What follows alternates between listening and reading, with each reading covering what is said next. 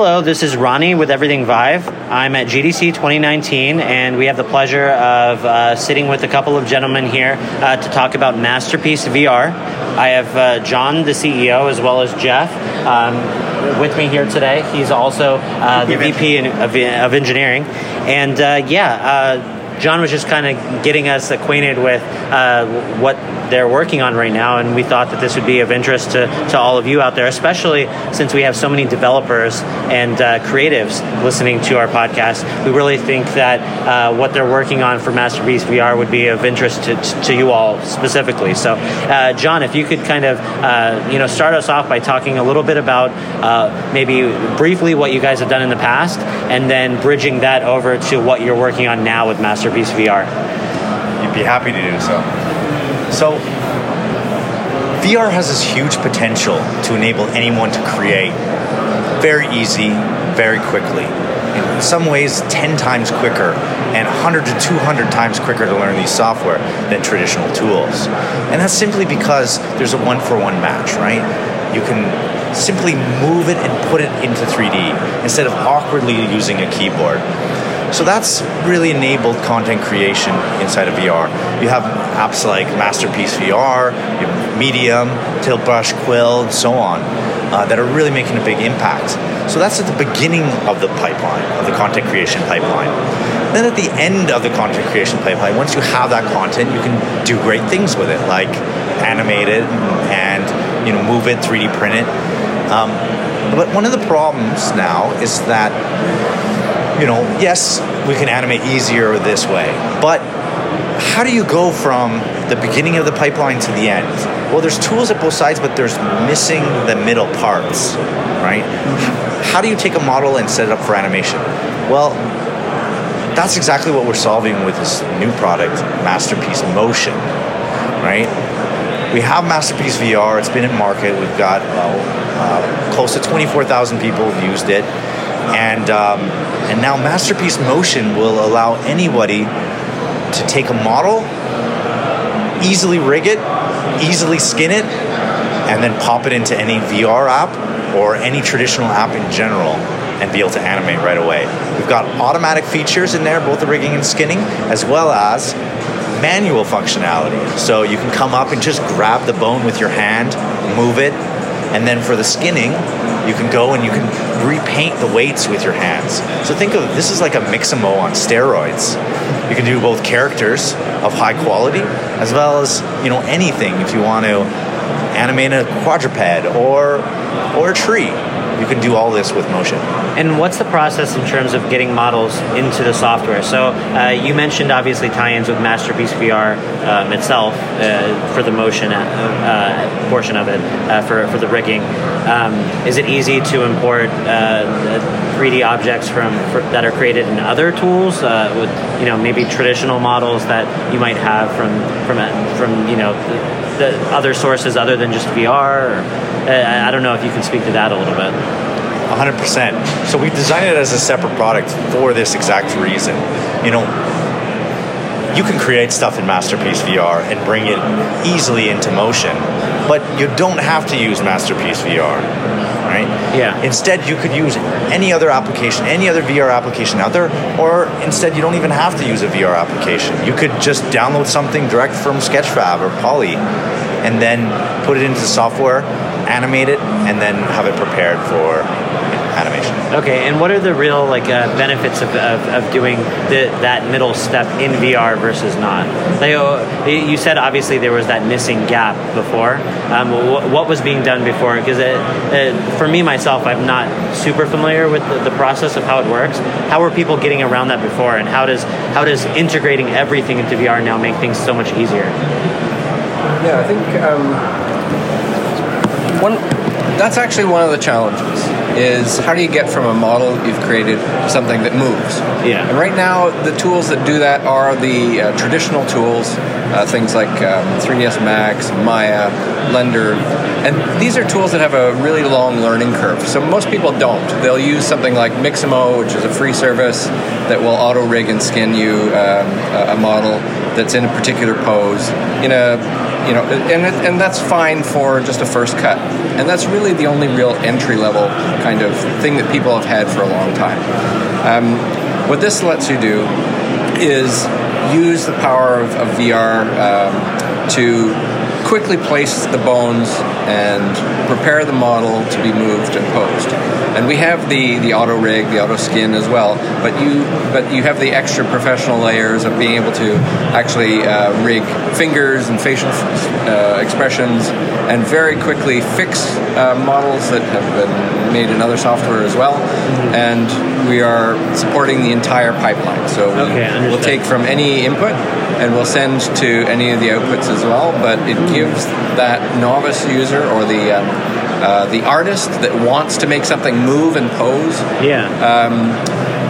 able to do that very, very easily with the virtual reality approach. Okay, and given that you guys already have so many people that have used Masterpiece VR to create objects, and the fact that we know that there's so many people using VR to actually create objects, to create models, they obviously are getting used to using VR for that part of the creation, and so it's only natural to allow them to continue the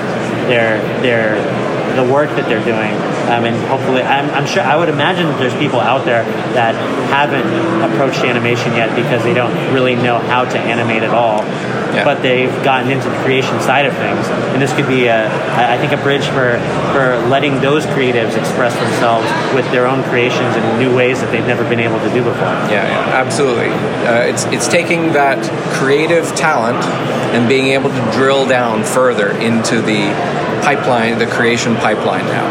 So, Masterpiece VR and others allowed 2D artists and concept artists to now start making 3D. And this tool bridges that next gap towards creating actual animated content. Now you can repose and animate your creation. There's lots of fabulous artwork out there. And this doesn't just work with humanoids, so it's not as limited to that some of these other auto-rigger and Skinner push-button tools do. You can rig anything. You can rig an octopus. You could rig a door. You could rig a motorcycle. Yeah, I caught it when you said quadruped earlier. I was like, oh. Right. Or a humanoid with a tail. Beasts, whatever. Right. Now you can do a dragon. You couldn't do that with Mixamo. So now it takes you. Once you learn a few things, simple things with the tool, you can rig your dragon in 5 minutes. Yeah, and I mean the big difference too is an auto rig can only do so much as far as when especially creatives out there that are very particular about the types of things that they're making, and they have a specific vision. I would imagine that auto rigging doesn't always meet their expectations when it comes to what they were looking for when they're trying to animate anyway. So absolutely, there's no question. When you have that much attention to detail, you want to be able to put the bone in exactly the right spot, and you want just the mesh to move in a certain way. And you just can't do that with auto rigging. Our auto rigging and skinning is a starting point as well. And but the thing is, you can go in and just tweak that bone a little bit, make it a little bit longer. Take off some of the other mesh bindings and get that motion exactly the way you want it without ever having to touch Blender or Maya or any of these other traditional tools. That's amazing. So, no, that's really exciting. I mean, we're one of the things that recently at the show we saw, some of I think the folks over at McLaren were talking about their car creation, software and all that kind of stuff, and showing their product there. Talking to you guys, it makes us really excited to see. One of our colleagues was with us, and when we left that talk, one of the things he said that he loves to he wants to hear from people that have used tools to create what their approach would be once they get used to those tools in VR, if they could ever possibly go back from using VR tools from that point forward. And I think most of these people would tell you no. Once you've experienced VR and gotten a chance, obviously there's still reasons why you would want to tweak things or do certain things in VR versus non-VR, but I think the use cases where VR makes sense and where it helps in a way that really, it's something that's invaluable and something that really can't be, replaced by any other kind of technology at this point. And I think, John, you brought up a fantastic point at the beginning about now with VR and being able to design it being one-to-one. You know, with people growing up with that technology, going back to a keyboard or computer is going to seem so foreign and backwards and not really that... not intuitive. I mean, not intuitive and not as accurate, right? Like as being able to go through with your hands in a one-to-one motion. So I think it's 100% right. And you end up getting, you got two crowds here. You got ones who've never been able to do these things that now can do them and don't have to spend years to learn these complicated software. But there's also something interesting that happens too, is the people who could already do 3D modeling and who could already rig it, it's a little bit foreign to them at first because they've adapted to this non-intuitive way where they're like, oh, well, how do I make sure it's at the right Z depth or something? And, how do I look at it from the side? And I just say, well, you don't have to. You just put it there. Yeah. And you move your head. You move your head. Or you simply just place it. Your eyes can see 3D, and you can automatically know where that depth is. And this is like oddly a foreign observation sort of to some. Yeah, no, it is. But those who do have been able to rapidly prototype out concepts, something that look really good very quickly. Yeah, I think that's the key point there. Sorry, but it's just workflow. It seems like what we're seeing with this and a lot of the other things, like it's just any way to improve workflow. Like that's what the future's going to be. If you look around here at GDC, there's lots of talent creating lots of games, right? And there's a lot of artists. There's character artists and whatnot, and they won't go deep into the pipeline. But these are small shops, and the ability to go from an idea to something that they can actually play around with and start. If they're contracting and doing work with clients, now you can turn around a prototype in a day instead of a couple of weeks, right? As you get these concepts going faster, you get your team being contributing more deeply into the pipeline than before. So it's saving you money. It's saving you on training. You're able to bring people into this that like I say, we're just doing the concept work at the front. Now they can go all the way to the animator and say, look, this is the way I want it to go. Now go and do your texturing and create the environment for me. So it's going to, I think, really explode the number of people who can start doing these kinds of content creation, and we really need that, especially in VR. Content is still a thing that needs to build, but also for these smaller houses that are making money doing a lot of productions in a year. This will let them turn around their client prototypes and get approvals much faster. Awesome. Well, when can people out there, developers that are interested in creators that are interested in using the new software, when can they expect a release? Have you guys announced anything, or can you announce anything? So what we have is we have an unofficial date at the moment. Okay.